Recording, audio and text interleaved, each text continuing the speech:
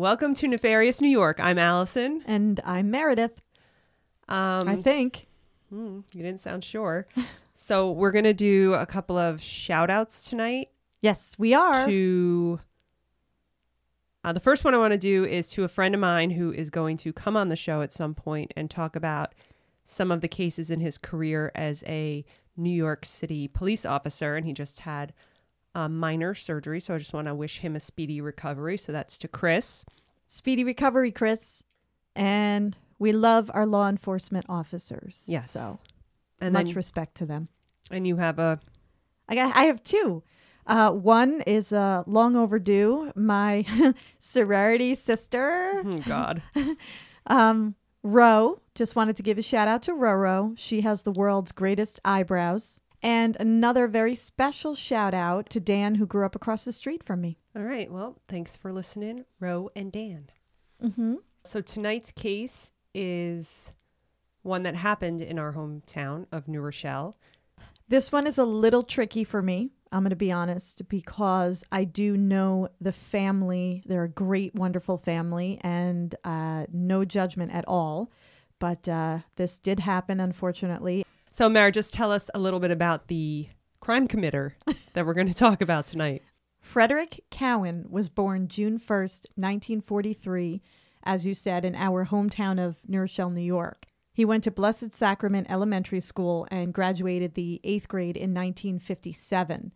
He then went on to Stepanak High School, which we have referred to before, which is one of the schools that our lovely Monsignor White was I don't know if he was... Pedophile at? Yeah. Basically, yes. Mm-hmm. Okay. And he graduated in 1961. While there, he was a good student and part of the football team. He enrolled and went to Villanova College for engineering, but suddenly dropped out in 1962. He then joined the Army, and his military career was short-lived. And while in Germany, he lifted up a car and trashed it with his bare hands. And he was court-martialed for this, but he did avoid jail time. After that, he left the scene of a car accident and was given a general discharge. In March of 1965, Cowan returned to New Rochelle, which was his hometown, and he was a changed man, right, which we will come to find out. So at the beginning of February 1977, Frederick Cowan was working as a trucker's helper at the Neptune Moving company. Mm-hmm. Okay. And he had worked there for about 7 years. Now, the Neptune Moving company employed over 300 workers. The building was a 2-story tinted glass office building at the front with a long garage in the back and a warehouse, and they had just dozens of tractor-trailer trucks.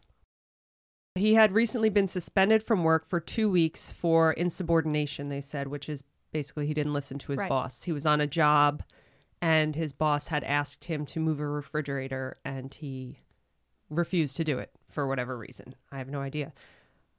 So Norman Bing was the supervisor, and he was a 31-year-old Jewish man.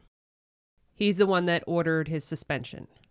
On February 14th, Cowan was scheduled to end his suspension and return to work. So at 7:45 a.m. on February 14th, Cowan drove his GTO to Neptune and calmly got an arsenal of weapons out of his trunk. He went inside the building and first saw a white coworker and warned him to leave. He turned his rifle on 2 African-American men, Fred Holmes and Joseph Hicks, that were waiting in the office for their work assignments, and they died instantly. Next to be killed was James Green. He was a packer for the company and was waiting in the driver's area. Cowan then put the gun in Ronald Cowell's face and told him, "Go home and tell my mother not to come down to Neptune." Cowan was shouting for Bing, but Bing stayed hidden in an office and he could hear Cowan asking people if they had seen him. Bing later said, "I heard the shots and I knew he was after me. He made that clear." Next to be shot was Joseph Russo, a company dispatcher who was in the dispatcher's office. He was shot in the abdomen, but survived. So is he shooting other people besides African American. Yeah, I think just the first two were African American, and then James Green was not, and Joseph Rousseau was not. They were just two white men. Right. Next, he shot, and I'm sure I'm going to say this name wrong, Pariaral Varghese. I'm going to go with that. An Asian Indian who was in the company cafeteria having coffee with coworkers, and he was killed. The final victim was the first police officer to arrive on the scene, Alan McLeod.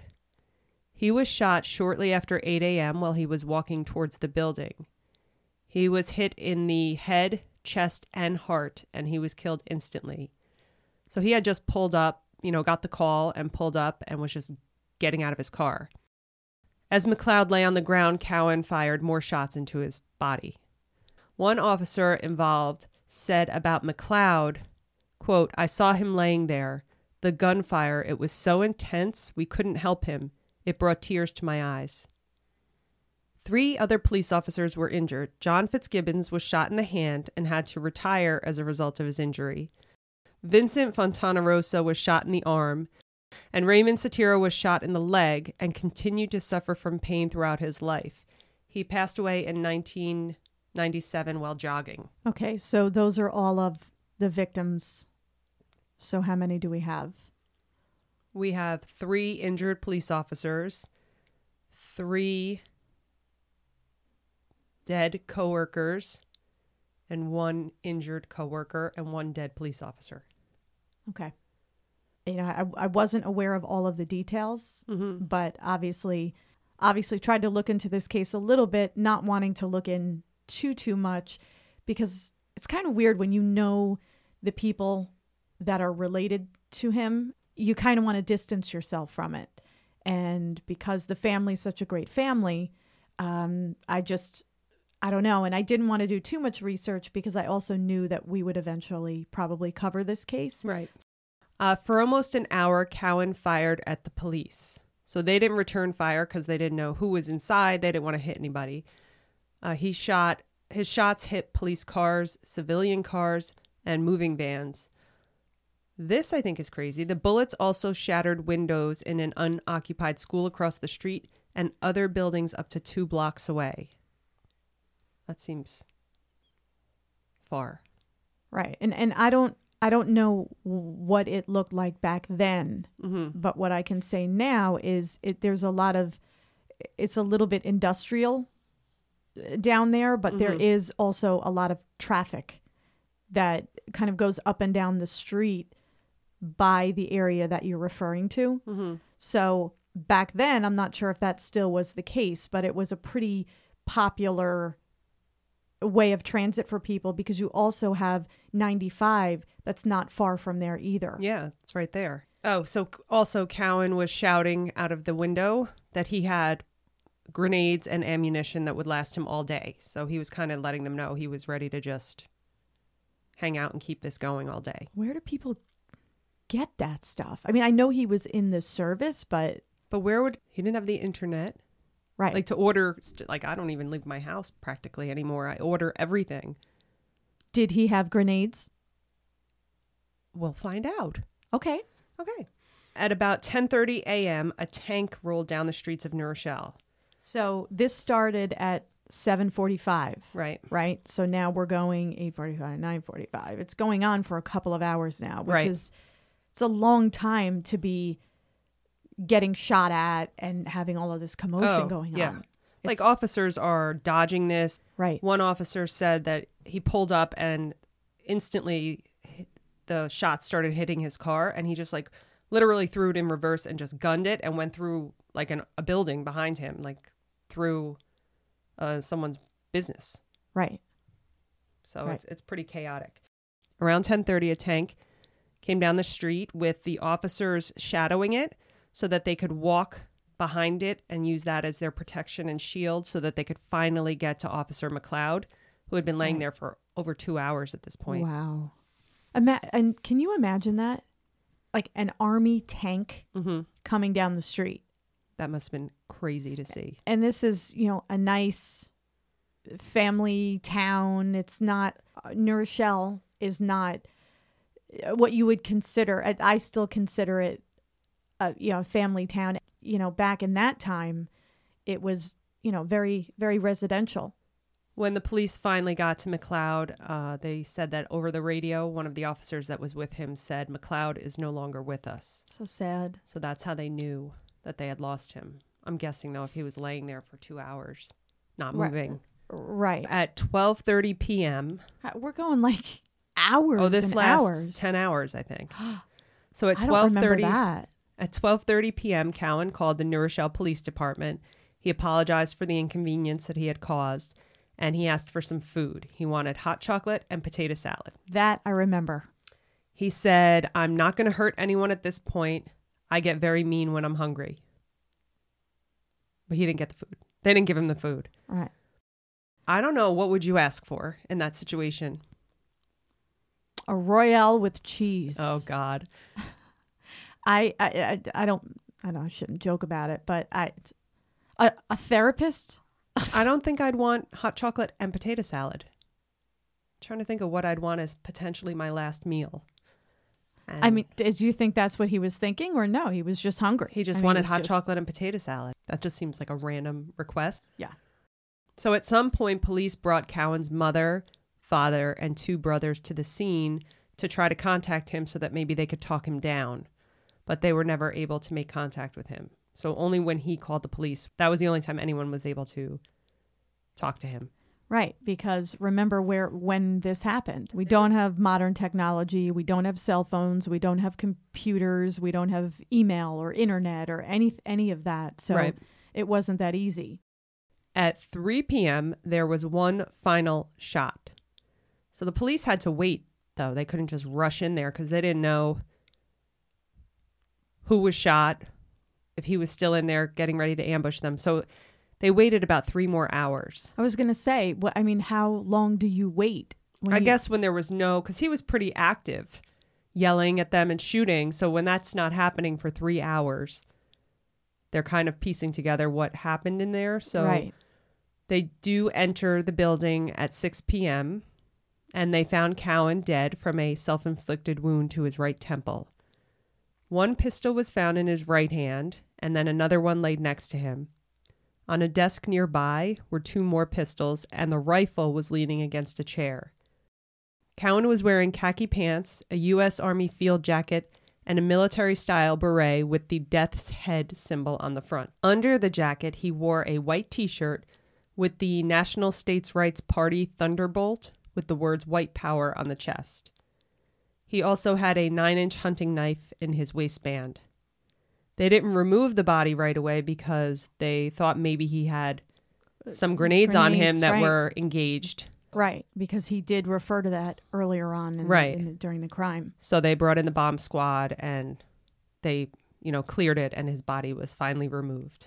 Now, the T-shirt that he was wearing was the National States Rights Party, and they were about free white America, complete racial separation, expulsion of all Jews from the U.S., and confiscation of what the group called ill-gotten Jewish wealth. This is the description that I got. This is not me saying any of these words. Right. Their motto was honor, pride, fight, save the white. The group was in existence from 1958 to 1987. So just a little bit about Cowan. On February 14th, which was the day of the crime, 1977, we were 2, by the way. Mm-hmm. Cowan was 33 years old and 250 pounds and 6 feet tall. He was an amateur weightlifter and appeared in weightlifting magazines as a model. He was covered with tattoos of iron crosses, knives, skulls, swastikas. His hatred of Jewish and African Americans ran so deep that he threatened interracial couples, trashed a bar when he realized that he was talking to a Jewish girl, and I don't like this one, he kicked a puppy because its fur was black. So I assumed that, like with other cases, they now go and they search his apartment and they find out a little bit more. Although I'm sure he didn't seem to hide any of this. I mean, he seemed to be very, very open about his hatred. Right. In a room in his attic, they found Nazi armbands, swastikas, books on Hitler, and an arsenal of weapons. Cowan had written on the wall, "They won't take the gun from my hand until they pry it from my cold, dead fingers." Police also found these words written by Cowan: "Nothing is lower than African American and Jewish people except the police who protect them." Something that I've always wondered after hearing about the story is, it seems like he was pretty normal, right, before all of this happened. And then he goes to Germany and he's in the military. And is this when he seemed to have changed? Did you find anything about people who knew him or? I tried to find out what could have possibly triggered it while he was in Germany to see if there was like anything that happened there. I guess there was a group of military from the U.S. that did come back kind of siding with Hitler and Nazism and those ideas. Right. So he came back with those ideas, and I think he just got more, I don't want to say radicalized, right. but well, that's what I mean. That's what it is. I and mean, it's a radicalization of anything in excess is dangerous to me. Right. I don't care if you are, and I'll probably get, for lack of a better word, crucified for this, but anything, even religion, if you are that into it, it's just not good. No. It's not good. It's just too much of anything is not a good thing. Right. As far as I'm concerned. So he also, I think at one point, once they said when he was out at bars or hanging out with people, and if he got really drunk, he wanted to be called some Hitler Nazi officer's name. I think it was like Reinhardt or something. Like he wanted people to call him that. Right. So he was really going off the deep end with this stuff. Yeah. But it's, very sad because he came from a very good family. Being from New Rochelle, you talk to a lot of people that remember when this happened. And when I was talking to a source very close to me, he said that he remembers the day very vividly. He and his friends were about 20 years old at the time. He also said that his uncle worked at Neptune and remembers that Frederick Cowan did not like him at all. So he actually went into the bathroom and hid on top of a toilet with the doors closed because he knew that he was going to be a target of Cowan's. So he was on top of the toilet and he remembers hearing Cowan kind of like throw the doors open, go into the bathroom. He looked around or whatever, and then he left. But he said if he knew I was in there, he definitely would have killed me. He hung out in a bar called Ring 30 a lot, and people just kind of stayed away from him because they knew that he was kind of a loose cannon, unfortunately. Okay. Anyway, that's just a little tidbit. Okay. So the building that was the Neptune Moving Company is now a Home Depot. Mare, I just kind of named the victims. Okay. So if you could just, there wasn't much background info on them, but if you could just give us what I found. Absolutely. So the first, not necessarily in order, but it is in one order. of the victims. Okay. They're in order. Joseph Hicks was 59 years old and had worked for Neptune for 27 years, and he was a father of 3.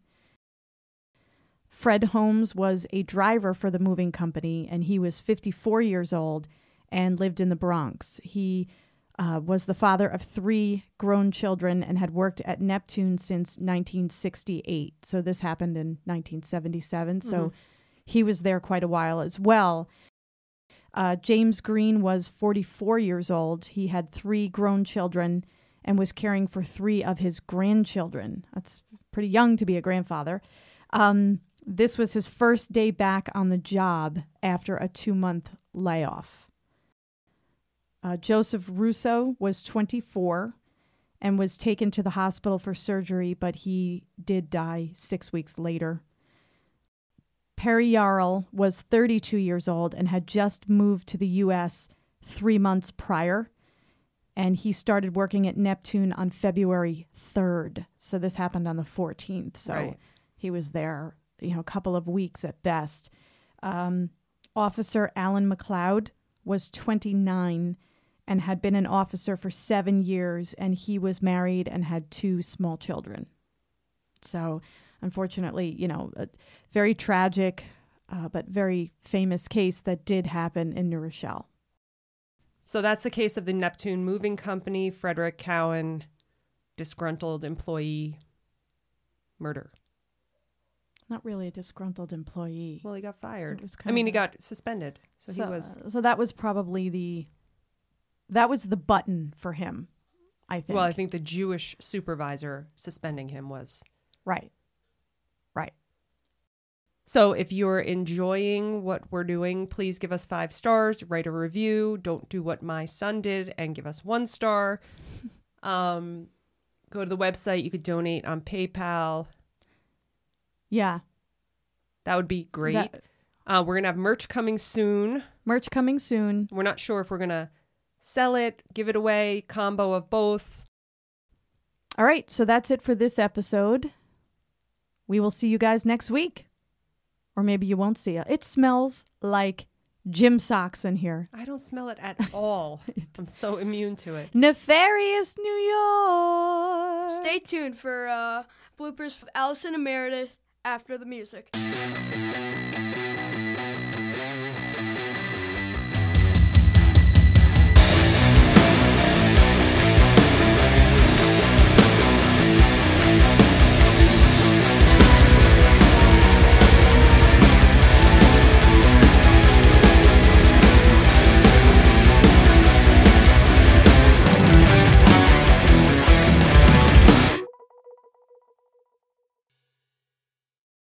So we're good. The red light is on. And I'm going to make up a song. So Frederick Cowan. Frederick.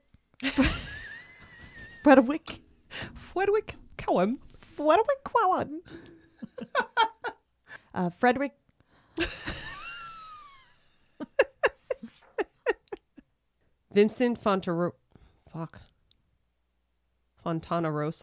Okay. And I don't like this. He kicked a puppy just because it's fur.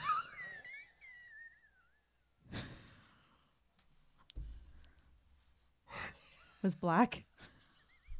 I did just find him replaced them all. Its fur was African American. I'm looking at it like, what? He hated all African American puppies.